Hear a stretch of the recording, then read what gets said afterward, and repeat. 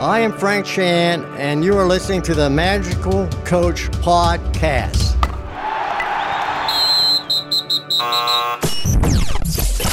It's the Magical Coach Podcast.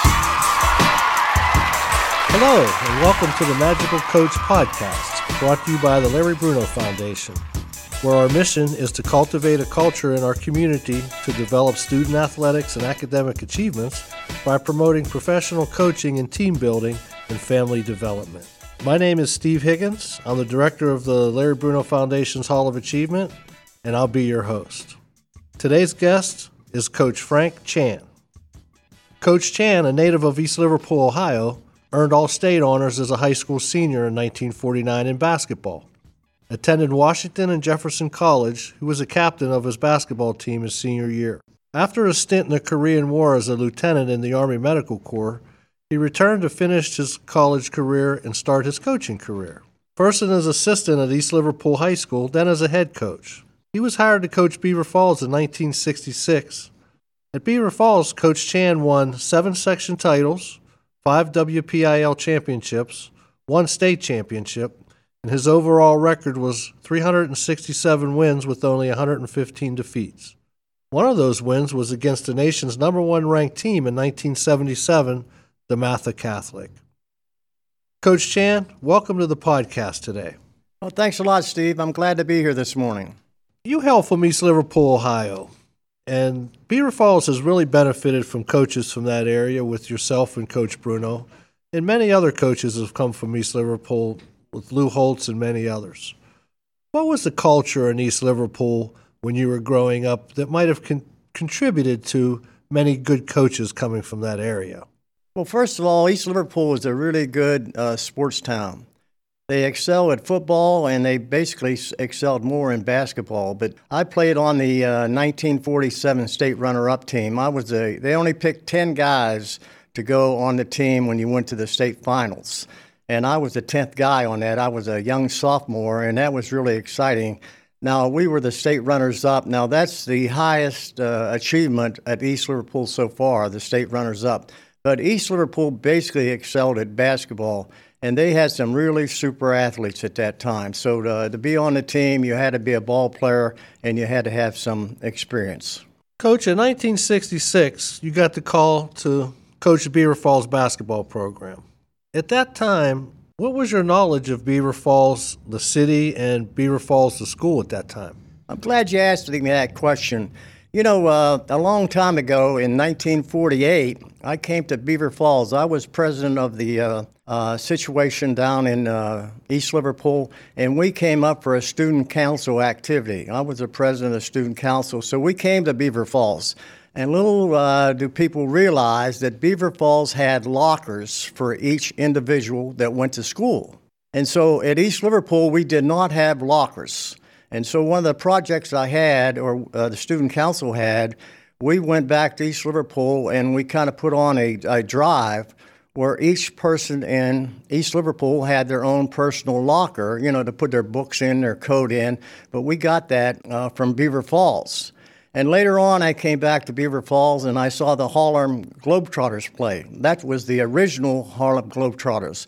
And that was very exciting, and I really enjoyed I was standing up. I guess I didn't get a seat at that time, but I was standing up, and I was really amazed at the floor and how nice the gym was.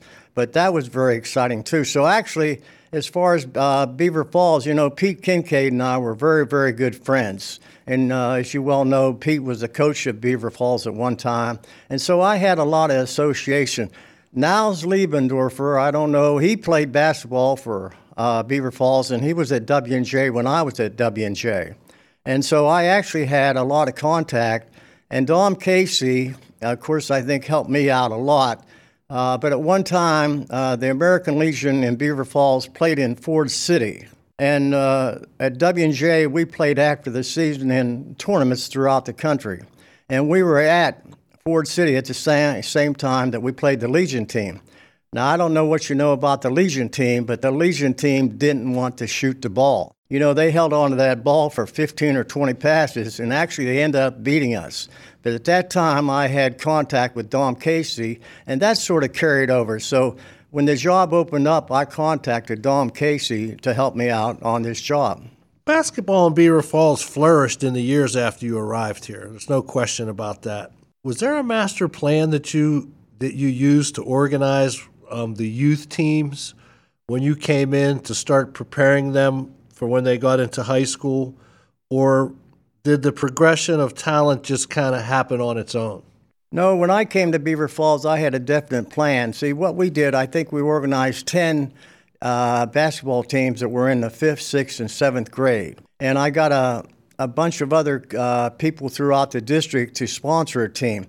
Now, we had that after the season was over, so that I was able to closely supervise that. But we had good contact, and we had the superintendents, of course, went along with that. But we started developing in the lower grades, and slow but sure, they started to come together. Because I had heard that John Miller, the great Blackhawk coach, kind of adopted your plan when he came to Blackhawk. When in building his program, it was said that he pulled a lot from what you did when you got to Beaver Falls. Do you find that to be true? Well, I never examined their program too closely, to be truthful with you. You know, Blackhawk, of course, you might say, was our deadly enemy. You know, when we played the Blackhawk game, it wasn't just an ordinary game. Blackhawk was something special. And, of course, when John was there, John was a personal friend of mine. In fact, I gave a couple clinics out there, and I didn't charge any money either. And I talked to the kids in Blackhawk, and I talked to their girls' basketball team also at Blackhawk at that time.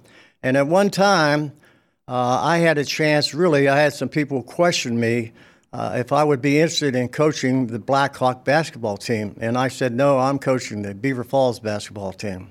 Were there any coaches or teachers that influenced your style of coaching that contributed to your great success at Beaver Falls? Well, I don't know. I don't think anybody really I coached, I played a lot of basketball in the Army also. And I had a lot of chances, you know, to participate and develop ideas that I had. I basically like to press a lot, because I think the more you're aggressive, especially in the beginning of the game, it takes the fear, especially when you're playing away from home.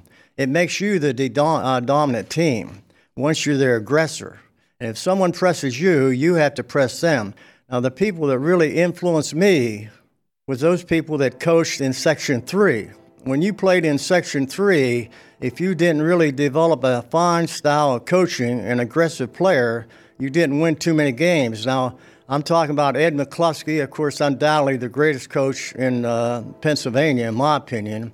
But when you coached against TMC, that was 2 sure losses. When you coached against Sharon, that was 2 sure losses. When you coached against the Aliquippa team, Janisic was there, or I guess he coached Ambridge, but that was 2 sure losses. So basically, when I started out at Beaver Falls, when you looked at the schedule, you're looking at 8 sure losses. And it took a long time. And then the thing that you want to understand in Section 3, if you won Section 3, of course, as you know, I taught math, there was a 45% chance if you won Section 3 at that time, you had a chance to win the state title. If you go back and examine that, now, of course, a lot of that evolves around Farrell, with McCluskey winning all those championships. But, we had Sharon. We beat Sharon by 1 basket. Kenny Wagner made a winning basket that rolled around the rim at that time, and I said, please, Lord, let that thing go in. And we won by 1 point, and that's the year we won the title. The next year, Sharon won the state title. But if you look at Section 3, what you're looking at is the state championship in basketball through the state of Pennsylvania. And so you're playing that team twice a year. I had the honor to play against the Ambridge, the great Ambridge team at that time. We played against the great Midland team at that time. Now, I'm talking about the first 4 years that I came here. And what you're looking at are people that can play basketball and win championships. But if you look at that schedule at Beaver Falls and the other coaches that coach here, not just me, you're looking at going up against the top teams in the state. At that time, the only team that qualified to play for the state was the team that won the section. Now, to be truthful with you, I had some teams that really developed later in the year, but we didn't win the section. And, of course, if you don't win the section, you didn't get to participate.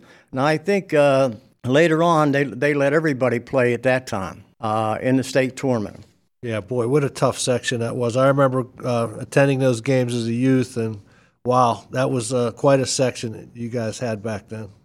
Winning the state title in 1970 was probably the biggest event that ever happened to Beaver Falls High School up to that time, and actually one of the biggest things that ever happened in the city of Beaver Falls. Can you talk a little bit about the 1970 season and maybe how things changed for you after that season, winning that championship? Well, to be truthful with you, that was really a great team. And, sometimes you run back because a lot of people want to ask you the question, who do you think was the greatest player you ever coached? And I tell you what, that is really a tough question when you coach a lot of great players. And now I'm not going to name any name, but a lot of times when I start to evolve back along that, who was the greatest player I ever coached, a lot of the names that come up, even though I've taught some really great players, a lot of the names that come up is on that 70 team. Like Kenny Wagner. Now, I don't know what people know about Kenny Wagner. He ended up getting a scholarship and went to Pitt University. Now, he's never been inducted at any Hall of Fame. But when I think who might be the greatest guard I ever coached, and I've coached some great ones, and that Kenny Wagner's name keeps coming up. Now, another one on that team is Al Hamil. Al Hamil was a super-duper athlete. He was an aggressive player, and he really did a fine job. And Al Hamil is not in any Hall of Fames either, and he was a super player. Now, Al was somewhere around 6'3", 6'4". He wasn't very tall, and he made a couple all-star teams at the end of the season. Now, when you play on an all-star team and you really have some great players, you've got some guys 6'8", 6'9". Now, they made Al Hamil a guard on that team. Now, Al Hamil didn't know anything about playing a guard. And, of course, running around there kind of loose, was a guy called Oscar Jackson. And Oscar was him and his family were terrific people, I'm telling you. They didn't come around and say, hey, my kid ought to be playing. And I taught those guys at the beginning of the season, the only way you play at Beaver Falls first team or get to fill in is during practice. Practice is when you prove whether you can play or can't play. What happened was in one game in Midland, a certain individual sort of got hurt in Midland, and I had to put in a player. And it's funny, when you're sitting on that bench, you don't have time to show what you can do until you get on that floor. And I had a kid sitting there named Gary Gooseby. And when I put Gary in that game and the team started to play, my head clicked around and said, that's the piece of the puzzle that we need. Gary Gooseby, I think, was like 5'6", 5'7", maybe 5'8". I saw a picture of him. I had some old newspapers, and I was really surprised at how athletic his body was. But Gary Gooseby was the point guard on that team, and everything came together. So going back and looking at all those players, and you start to say, well, hey, who's the greatest player? A lot of those names pop up. They might not have been the greatest players, but they played together. And I remember one time that Kenny Wagner said, we had a practice, and of course we were doing real good, and it was on a Saturday. Of course, we played Friday night and won the ball game, and he said to his dad, Dad, did we win or lose last night? One practice was just like any other practice, except those guys practiced very, very hard, and they played real hard. And not one of them, like Oscar, I think, shot the ball a few more times than the other guys, but never was there a complaint about who shot what, is whether we won or lost, and things of that type. What other teams stand out as being very talented, teams at Beaver Falls that you coached, and maybe some other players that weren't on the 1970 team? Do any other players stand out in your memory as being exceptional? When we had the 70 team and we got into the WPIAL and the state finals, we did not have any injuries. That team stayed healthy the whole time that I had them. Now, I think Camille, he had a hip trouble, but that was in the midseason. But once the drive started, we never had anyone that got hurt. Now, I had a lot of chances, I think, to win the state title. And in those drives towards the state title, we had a guy named Bay Grant. Bay Grant was a terrific player, and we were playing Erie Prep. Now, I'm not the kind of guy that goes back and studies this stuff, so I'm kind of going off the top of my head. But Grant got hurt at halftime. Now, when he got hurt at halftime, I spent the whole halftime talking to him, and of course we ended up getting beat pretty solidly, but that was a great team. That team possibly could have been one of the best teams I think that I had. But the minute we lost Grant, we got hurt. So I had another good team, and when we were going for the playoffs in the WPIL, again, Damon Bryant.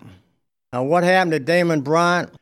Damon Bryant sprained his ankle about 2 weeks before the WPIL championship game. Well, I spent a lot of time with Damon Bryant, taking him to the doctor. I already knew how to tape ankles, but I watched these guys tape, and we went to the WPIL. I'm the one that caused us to lose that WPIL championship.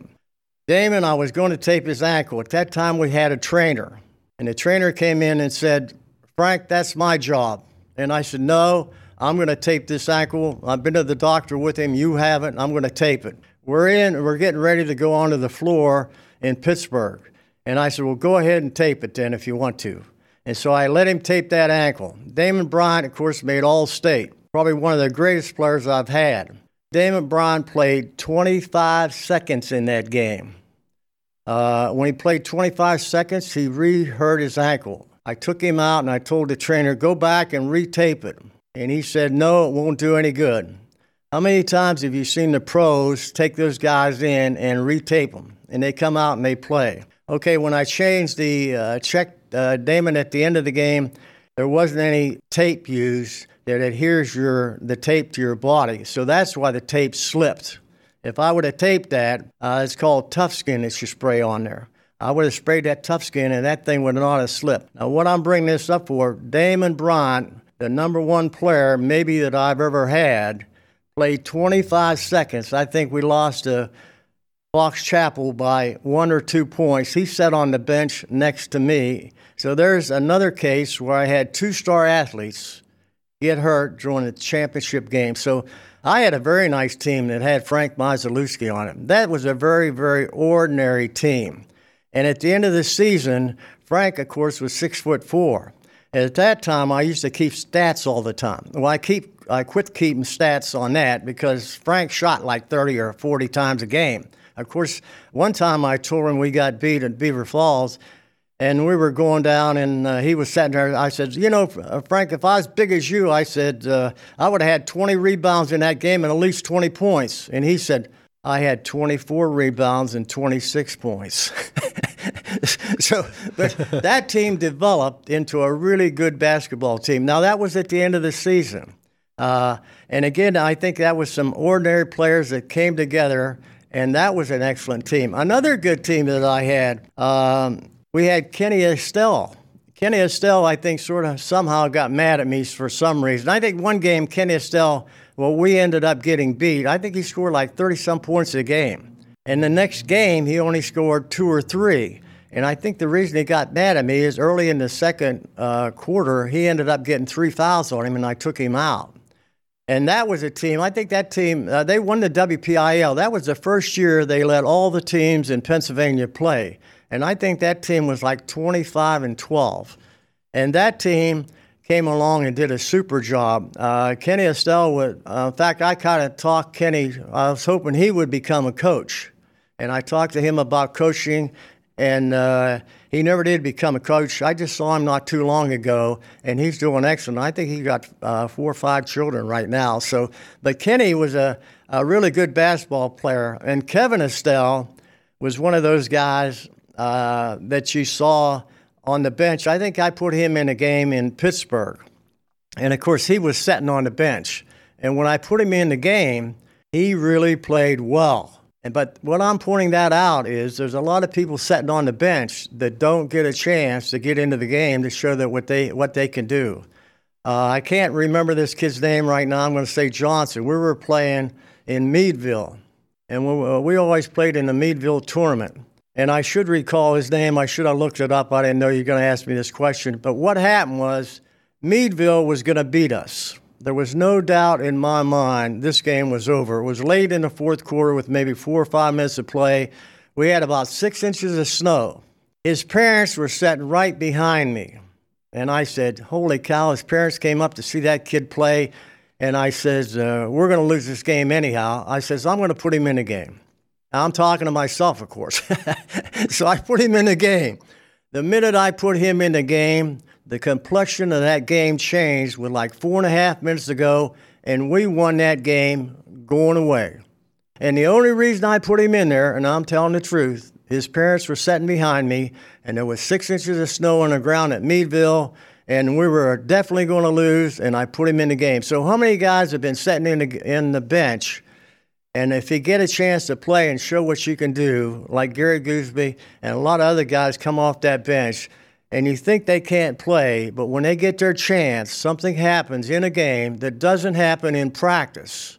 And I'll tell you what, it's amazing. It makes you really wonder who should be playing out there. Coach, when you talk about Beaver Falls' history of the basketball program, people say, and they still say this today, that Frank Chan raised the bar to a certain level of expectations that actually led to Beaver Falls becoming the basketball power that it is today. Do you agree with that? Well, you know what happened when I came to Beaver Falls, it was basically a football town, as you know that. I think in the whole time that I coached at Beaver Falls, I coached at Beaver Falls approximately 25 years. I think I only ever had one quarterback play for me. But at that time, you know, you had to really develop your players to compete. Now, I didn't compete really a good football, so don't get me wrong there, because I'm all for football. My wife, Joanne, her brother-in-law played football, and he went on to West Point, and he became a 3-star general. So football was not it. I think when you're raised the level, what you're doing, you have to put a lot of you're playing in Section 3, and you have to compete. And I think that's what, I had a chance to compete because I didn't get fired, luckily. I made it through the first 3 seasons and I didn't do too good. And then the 4th season, of course, we won the state title. But then what happened is the town turned around and they wanted to have another championship. And we had a lot of chances. And don't get me wrong, to win the state title, you have to have some breaks go your way. And if you think you don't, you're wrong. Because there's a lot of things that happen in a game that maybe 3 or 4 incidents happen. If they go your way, you win. I remember one time we were playing at Farrell. And, of course, Eddie McCluskey was sitting not too far away from me. And we were sitting on the sideline, as you know. And there was a charging foul directly against us in front of the bench. And I said, how could you have a charging foul not even near the basket? But we had a charging foul. But those are some of the queer things that happen, and that charging foul turns the ball over to them. And if those 3 or 4 little incidents happen, and what you have to do is have your team ready to take advantage of those incidents that come up during the game. Now, as far as raising the bar, what you're talking about is Farrell, Aliquippa, Sharon, Ambridge, and you're talking about competing. And when you have to compete, slow but sure, things have to get better. Consequently, we had a lot of players then start to come out for basketball, and I ran a pretty good summer program league also. And I never did too much coaching in the summertime, to be truthful. All I did was open a gym and let the kids play. Now, one of the things I did teach them, when they did play, we played winner, stayed up. If you competed against a group and you won, you played the next game. Now, you're saying, well, that's not such a big deal. But what it does, it teaches you to compete. If you want to play a little more basketball, you have to beat that team you're playing for. Now, of course, then the players started to develop that idea also. And so they started to compete, I think, a little bit harder with the basic idea. As I said, when I first came to Beaver Falls, in the first few years I was here, when we would play home or away, I was just hoping that the team looked halfway decent. Now, as the next year went on, then we played away from home. Then I got the idea in my head that maybe we had a chance to win. Before, to me, it was a sure loss. And now as the years went on, then the idea occurred. Instead of saying maybe we could win, the thing changed around, we should win. And then what you want to really understand, you got the thrill of victory and the agony of defeat. Now, the thrill of victory, I think, occurs when you first start coaching. Now, when you're coaching, you're after that victory. So you're after that thrill of victory. Now, I think the more that you coach, what happens then, and I've thought about this fairly often, the agony of defeat becomes greater than the thrill of victory. Now, that means that when you go out and compete, you must win. And when you lose, it hurts. And, of course, when it hurts more than winnings, that's when it comes time, I think, to let someone else have a chance at the job. Coach, the last question I have for you today. You've been such a positive role model for so many years in Beaver Falls and the surrounding community. What message could you give young coaches today and young players that are competing today in the sport of basketball? I think the message would you want to be careful on how you talk to children today. Sometimes maybe you say the wrong thing at the wrong time, at the wrong place, and that wrong thing, you're thinking one thing, but the child's thinking another thing. So you have to be encouraging no matter what the situation might be. One of the things that we did at Beaver Falls, I don't know if too many people really realize it, but I gave the team on Thursday night, we played on Friday, we always had a pint of ice cream on Thursday night from the Boosters Club. And we only practiced for 1 hour on Thursday. The game was on Friday. Okay, so they would run down to the locker room, and then they would get together eating their ice cream. And then on Saturday, we had orange donuts. And then we had orange juice, and we always had apples and oranges around for people to eat. One time I saw a kid taking an orange home, and I said, gee, he shouldn't be taking that orange home. And then it dawned on me that maybe he was hungry. And then that made a complete difference. So as we did all these things together, we were down in the locker room. A lot of times I wondered if they were going to go home because we were getting together. And you have to encourage kids. You never know who you're talking to. That's what I said. Be careful when you're talking to people. I don't care who you are, how old you are, or what you're doing. You don't understand who you're talking to. Kids are talking to their dads are talking to their kids, their children. You must be careful what you say because you don't realize what effect some words have on some people. And again, that effect carries for the rest of their lives. And once I think you ingrain something and somebody likes you, if the team likes you, that stays with them. Now, you can almost do anything when the team's with you. But again, that's because that's been conditioning. Before I had any practice, we always sit down at the beginning of practice and went over what was expected during the practice and after the practice. And, of course, we always had a good time. A lot of the guys went out and they laughed and joked. Of course, it's easy to laugh and joke when you're winning. But, again, you have to remember you can't win every game. And losing is part of our life. You don't win everything and you don't lose everything. And so you have to put things in perspective.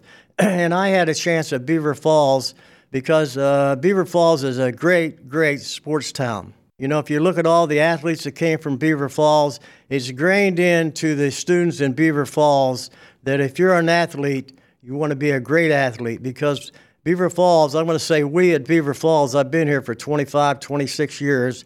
We at Beaver Falls feel we have the best athletes in the whole area. And when you play another team, I'm talking about Farrell now, Aliquippa, Sharon, Midland, they respect Beaver Falls. And when Beaver Falls steps up on the floor, they're the ones that shiver and shake and say, man, I hope I can just compete. In fact, we played one team from Pittsburgh, and I talked to the coach, and I said to him, I said, look, don't get excited during this game because I've got a very good team. And I said, if something happens during this game, I said, don't get excited. So the game started out, I think we were ahead 16-0, and I called the press off, and the next thing I know, he was standing at midcourt. This is a true story. He was standing at midcourt and had his shoes off with his shoes and hands above his head, and the game was going on. And I called timeout, and I said, I told you, don't get excited. But again, when you're talking to people, like I said, I think the more you encourage people, but again, I go back to the same story. You have to prove in practice whether you're going to make that first team. You don't make it by sitting on the bench or complaining or yelling. You prove it on demonstration on what you can do. But you have to be careful when you're talking to with kids because, as I said, reiterated, when I pull that kid off the bench, you never know how great he's going to play. And he steps out on that floor, and he must become an Oscar Jackson. You never know what he's going to do because maybe he wasn't given a chance. Coach, that's great stuff. It really is. I want to thank you for spending time with us this morning. It's been great spending time with you. Well, I'm glad you invited me down. And, the Hall of Achievement, I think, is a big thing because, it's called achievement, and I think that's the big thing. It's not just athletic that this Hall of Fame is. It's also what you do in school that counts, or what you do outside of school counts. So the Hall of Achievement, I think, is doing a good job for everyone in Beaver County. Well, thank you for recognizing that, Coach. Thank you. And thank everyone else for being with us today on our podcast. If you want to learn more about the Larry Bruno Foundation, please visit our website at themagicalcoach.org. Thank you very much. But I'm going to be back again and again, and I promise you the next time I'm back, I'll be here in the library more than I was in the past, I might say. Thank you. You are listening to a production of the Social Voice Podcast Network.